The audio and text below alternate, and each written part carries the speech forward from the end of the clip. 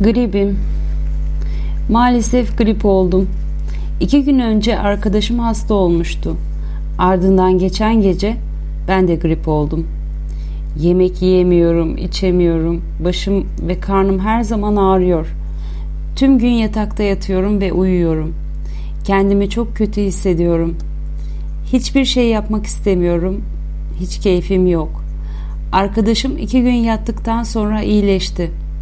Öyleyse ben de bir gün sonra iyi olacağım.